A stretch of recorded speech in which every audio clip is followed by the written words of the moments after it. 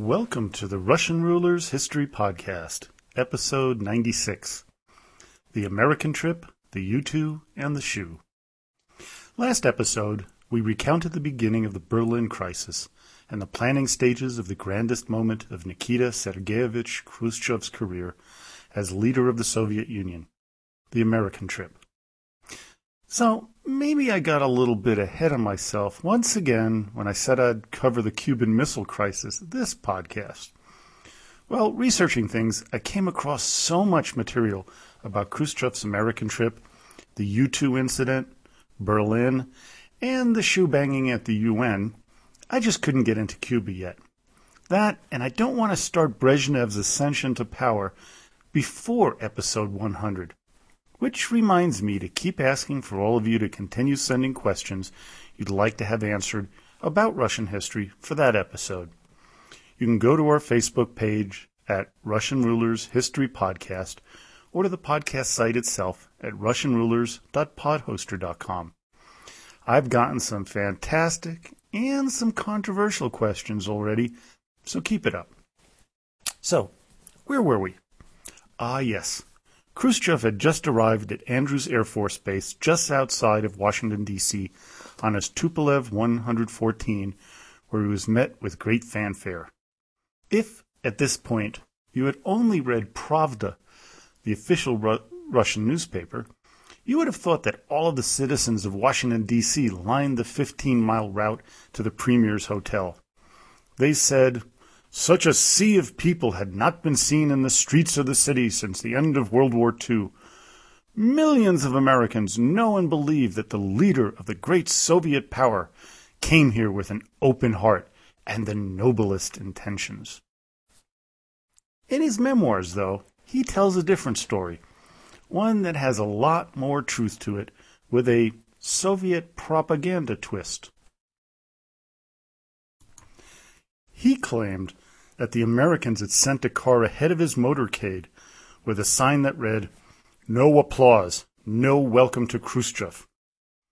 Some actually believe that the Russians had actually set it up themselves to embarrass Eisenhower. Whatever the deal, the reality was America was a hostile place for the Soviet leader, and it was about to get hotter. Khrushchev had an inner inferiority complex set up by years of abuse from Stalin. Much like a child abused by his parents, he was unsure of how he would hold up under the spotlight for the 13-day trip. He was, as Ajubai put it, afraid that he wouldn't be able to handle all the many spoons, forks, and other utensils arrayed in front and beside his plate. His aides prepared him as best as they could on American pluralism, telling him any hostility that he encountered was the work of a minority, and that the majority of Americans sympathized with him. When he was presented with a lot of critical questions during the trip, Troyanowski remembered that Khrushchev felt this wasn't proper. After all, he was a head of state, and it wasn't right for people to start rebutting him, whether before or after he spoke. This sort of thing got him really angry. This was perhaps another case of his inferiority complex acting up when he felt that not only he, but the country he represented was being insulted. At the National Press Club, Khrushchev gave a positive speech in which he prepared them for his potential gaffes when he said, "If I should happen to make a slip, ask me to repeat what I said, because I don't want misunderstood words to clash with what I meant to say and what I strive for." But immediately the U.S. press went after him, asking questions about his role in Stalin's purges and the ensuing terror. Khrushchev was angry, and his face turned red. "You apparently want to place me in an embarrassing position and are laughing beforehand. The Russians say, 'He who laughs last laughs best.' I will only add that a lie, however long its legs, can never keep pace with the truth." Then they threw a famous comment he made in November of 1956 at a Polish embassy reception, where he pointed at the Western diplomats and said, Whether you like it or not, history is on our side. We will bury you. The Americans took him literally and viewed it as a physical challenge. He had meant it as an economic challenge, that he believed that the Soviet system would eventually be proven superior to capitalism. Another issue brought up to infuriate the Soviet leader was the Soviet intervention in Hungary, which crushed their revolution. As Khrushchev put it, the so-called Hungarian question has stuck like a dead rat in the throat of some people. They are disgusted with it, yet cannot spit it out. Once again, Nikita dodged the recent ugly truths of Soviet history. Next stop was New York City, where he and his family stayed at the Waldorf Astoria Hotel. The morning he arrived, he was shuttled to the Hotel Commodore, where he dined with 1,600 civic leaders. In the afternoon, he went to Ambassador Averell Harriman's house on East 81st Street to meet with some of the top capitalists of the U.S. like John J. McCloy, John D. Rockefeller III, Dean Rusk, David Sarnoff, and John Kenneth Galbraith. As Khrushchev put the meetings and the people there, it, quote, looked like typical capitalists, right out of the posters painted during our Civil War. Only they didn't have the pig's snouts our artists always gave them. Instead of making us sit at a table in an assigned place, Harriman had us moving around freely, talking to people we were interested in. People kept coming up to me to exchange a few words, obviously trying to sound me out and see what kind of man I was. The meeting didn't last long, as Khrushchev seemed out of place, and he couldn't lecture this group on the superiority of the communist way. My parents remembered this time well and told me a lot about it, as the meeting and most of his time in New York was just a few miles from where I grew up in Manhattan. I, of course, have no recollection of this, but I was only 1 year old in 1959. His next meeting was at the Economic Club of New York, where 2,000 people attended. Khrushchev was greeted by more heckling and tough questions on how the premier's notion of peaceful coexistence jived with the Soviet belief of their inevitable triumph of communism. As Nikita remembered his response, they were acting like a bunch of tomcats on a fence. If you don't want to listen, all right. I'm an old sparrow, and you cannot muddle me with your cries. If there is no desire to listen to me, I can go. I did not come to the USA to beg. I represent the great Soviet state. Next up was a long flight to Los Angeles. He lunched at 20th Century Fox's studios, Café de Paris. Kirk Douglas, Frank Sinatra, Gary Cooper, Elizabeth Taylor, and Marilyn Monroe attended. Future U.S. President Ronald Reagan, though, boycotted the lunch.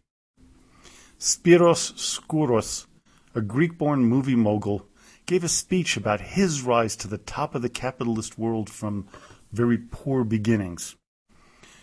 In a word, his speech followed the same plan concocted by someone else and somewhere else, to out-argue Khrushchev at all costs.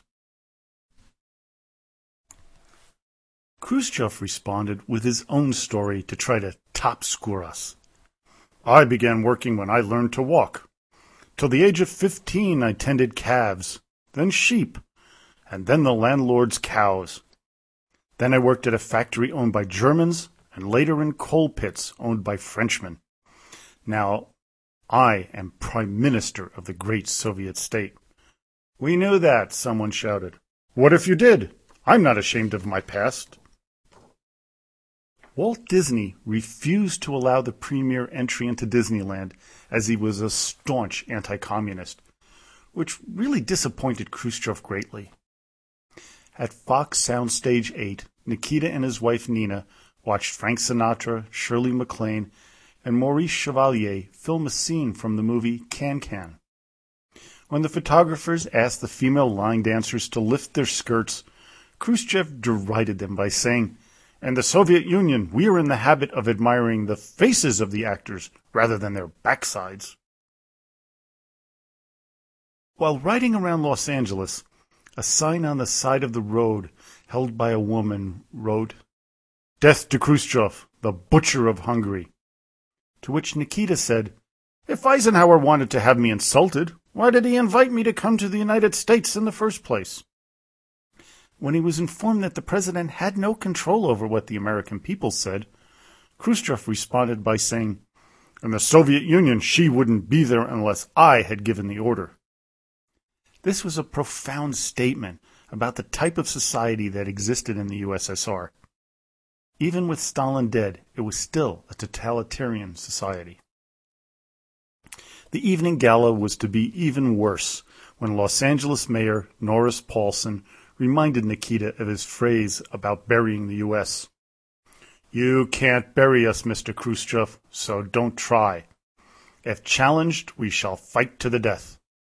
The first premier was furious and went on a rant that stunned the audience. When alone with his entourage, his son remembered he didn't stint on colorful phrases. At times, his voice rose to a scream. His fury seemed to have no limits.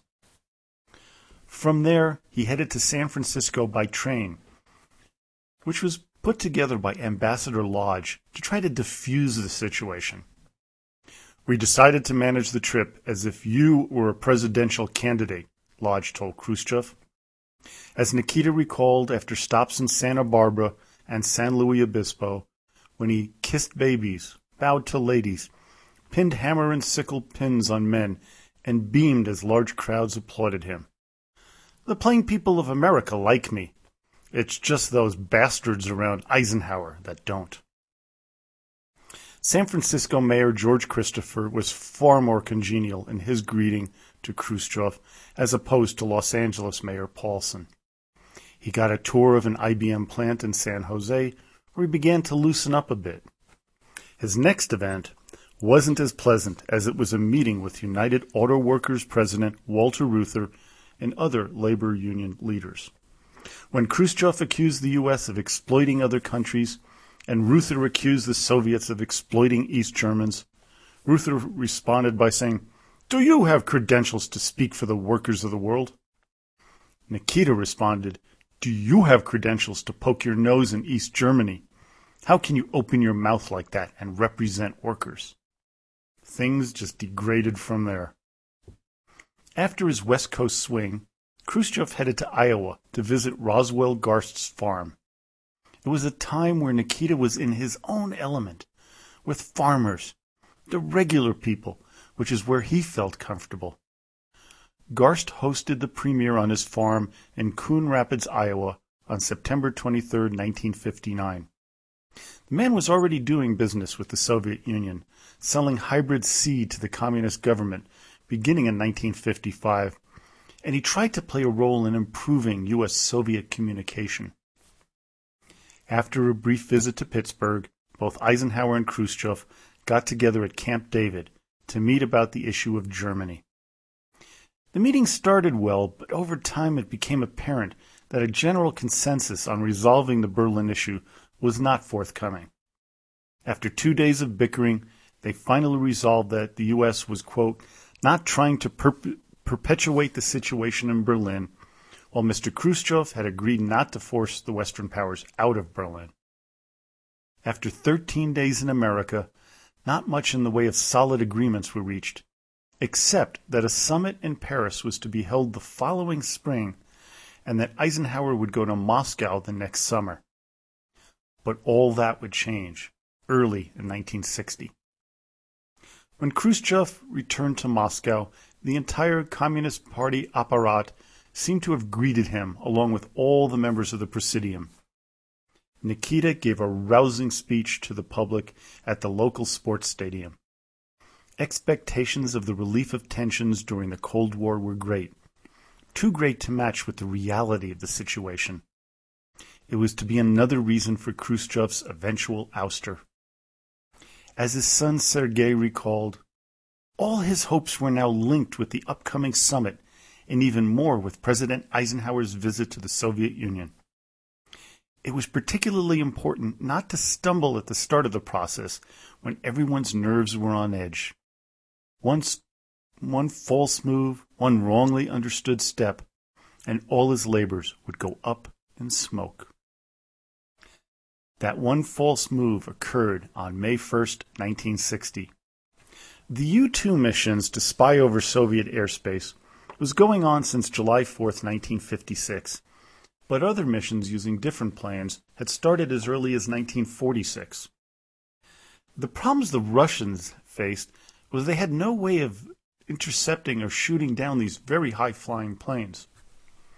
Khrushchev believed also there was no way that Eisenhower authorized the flights, but that was not only true, but additional flights had already been approved. Francis Gary Power took off in his U-2 spy plane from Pakistan, heading first over the missile base Antayura Tam, next to Sverdlovsk, Plestek, and eventually returning to Bodo, Norway. Except this time, the Soviets got lucky and the plane was hit by debris from an exploding missile. Powers, surprisingly, and something that the CIA had not thought could be possible, landed safely on a state farm and was quickly seized by the KGB. Now, when I say landed, parachute. Plane didn't. It was broken up and crashed.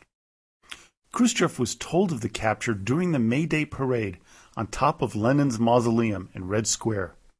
He was elated at the news given to him by Marshal Sergei Biryuzov. While Nikita thought it was a great moment, it would be the beginning of the end for his rule, as he had been downsizing the military, and now his opponents would begin to seize on that issue. As Khrushchev remembered things in 1969, when asked why he had fallen from power, quote, "Things were going well until one thing happened. From the time Gary Powers was shot down in the U-2 over the Soviet Union, I was no longer in full control.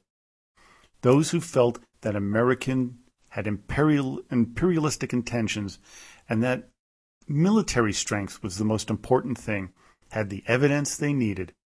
And when the U-2 incident occurred, I no longer had the ability to overcome the feeling."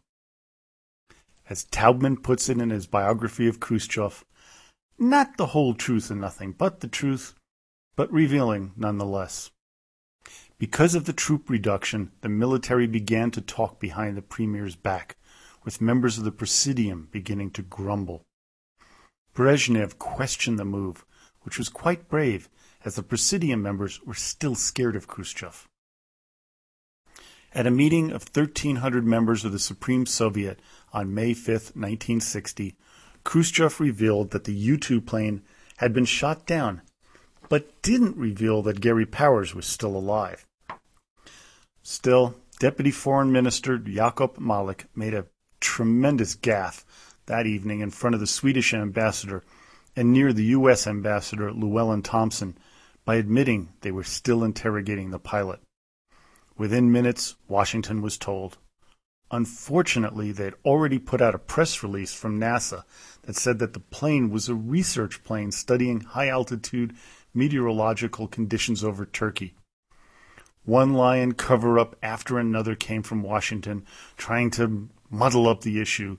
Then, despite warnings from Ambassador Thompson, Eisenhower publicly admitted that he had authorized the flights. Khrushchev was beside himself and never forgave the president. As Khrushchev put it, Eisenhower's stand canceled any opportunity for us to get him out of the ticklish situation he was in. It was no longer possible for us to spare the president. He had, so to speak, offered us his back end, and we obliged him by kicking it as hard as we could. Members of the Presidium urged Nikita to cancel the Paris summit, and he weighed the options, but he decided to head out to the City of Lights anyway, but he was going to make the meeting collapse. This is a real pity, but we have no choice. The U-2 flights are not only a flagrant violation of international law, they are a gross insult to the Soviet Union. This is how Khrushchev saw it. The four powers got together at the Élysée Palace on May 16th. De Gaulle and Macmillan shook hands with Khrushchev, but Eisenhower and Nikita did not. When de Gaulle asked if Eisenhower would like to speak first, Khrushchev objected and proceeded to talk for the next 45 minutes from a prepared speech that tore into the U.S. president. Eisenhower was furious, and his red face and neck proved it. As Khrushchev remembered it, I was all worked up, feeling combative and exhilarated. As my kind of simple folk would say, I was spoiling for a fight. I had caused quite a commotion, especially with the passage in which we warned we would rescind our invitation to Eisenhower if we didn't receive satisfaction from the other side. The Soviet premier proposed a delay in the meeting, at which point he and de Gaulle got into it. Before you left Moscow and after the U-2 was shot down, I sent my ambassador that this conference should be held and that it would be fruitful. You have brought Mr. Macmillan here from London, General Eisenhower here from the United States, and have put me to serious inconvenience to organize and attend a meeting which your intransience will make impossible. Also, yesterday, that satellite you lost just before you left Moscow to impress us overflew the sky of France 18 times without my permission. How do I know that you do not have cameras aboard which are taking pictures of my country? As God sees me, my hands are clear, responded Khrushchev. Well then, how did you take those pictures of the far side of the moon which you showed us with justifiable pride? And that one I had cameras. Ah, and that one you had cameras. Eisenhower announced that future flights would be suspended, which gave Khrushchev a minor victory. The meeting was adjourned, much to the consternation of all involved, except the Soviet leader. Towards the end of his visit to France, Nikita had a press conference in which he ranted for over 2 hours amid catcalls and shouts. The Presidium began to grumble about Khrushchev's uneven behavior and the fact that nothing came out of his attempts to push for peace with the West. The Chinese were thrilled with the breakdown, but not for long. At a Congress of the Romanian Communist Party on June 20th, 1960, Khrushchev went into an anti-Chinese diatribe. He accused Mao of being oblivious of any interests other than his own, spinning theories detached from the realities of the modern world. He also accused him of being a scumbag. Not a great way to make friends and influence people. From there, he cut up numerous contracts with China and withdrew over 1,000 Soviet experts from his communist brethren's country. Now I get to mention the name of a future premier that we'll do a podcast on. And it is Yuri Andropov, who had warned that this was a big mistake, but he was ignored. As Lev Dolushin, who worked with Andropov, recalled, "We got a call from Khrushchev's secretariat saying that he had just signed an order withdrawing them. I consider this one of Khrushchev's most flagrant mistakes. Of course it led to a further worsening of relations. He thought it would improve them."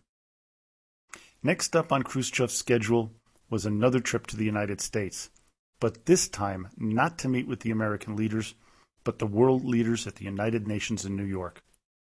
Instead of traveling by plane, Nikita decided to take a ship across the Atlantic, where he was given reports on world affairs from a team of advisors and assistants.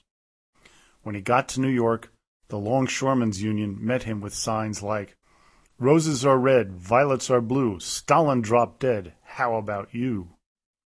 Not only that, but the Union would not help unload the ship, which meant that the Soviet contingent had to carry their own bags off the boat.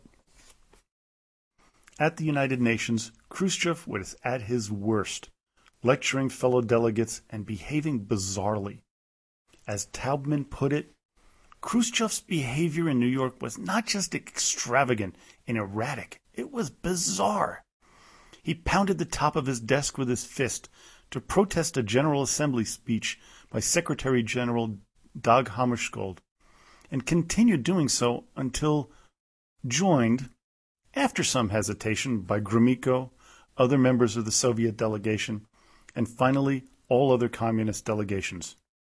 When British Prime Minister Macmillan publicly regretted the failure of the Paris summit, Khrushchev leaped to his feet to shout, "You sent your planes over our territory. You are guilty of aggression," and again started waving his arms and pounding his fists on the table. Macmillan complained over his shoulder to the presiding Assembly President, Frederick Boland of Ireland, that if Khrushchev continued in the same vein, he would like a translation. Boland gavelled Khrushchev to order, and that day at least, the Soviet Union leader refrained from further interruption. On the last day of the trip to New York is when Khrushchev famously pounded his shoe on the desk after a Philippine delegate said that Eastern Europe had been deprived of political and civil rights and had been swallowed by the Soviet Union. This type of behavior was to be thrown back at Khrushchev in 1964 when he was ousted from power. Few in the audience that day thought the Prime Minister's performance was anything to write home about. The Soviet premier was pleased with his shoe banging, but none of his colleagues were. Next time, we will definitely go over the Cuban Missile Crisis and Khrushchev's relationship with the new American president, John F. Kennedy. But it won't be this week, as I need to take a little bit of a break to take care of family and business matters. But I will be back in 2 weeks with episode 97. And I'll be doing another overdrive reading from Khrushchev's memoirs on the issues with China. Well, I hope you enjoyed today's podcast. Please help me out by rating this podcast on iTunes so I can move up the history podcast list. Also, don't forget to join us on Facebook at the Russian Rulers History Podcast Group, where you can ask a question, make a suggestion, or leave a comment. So, as always, до свидания и спасибо большое.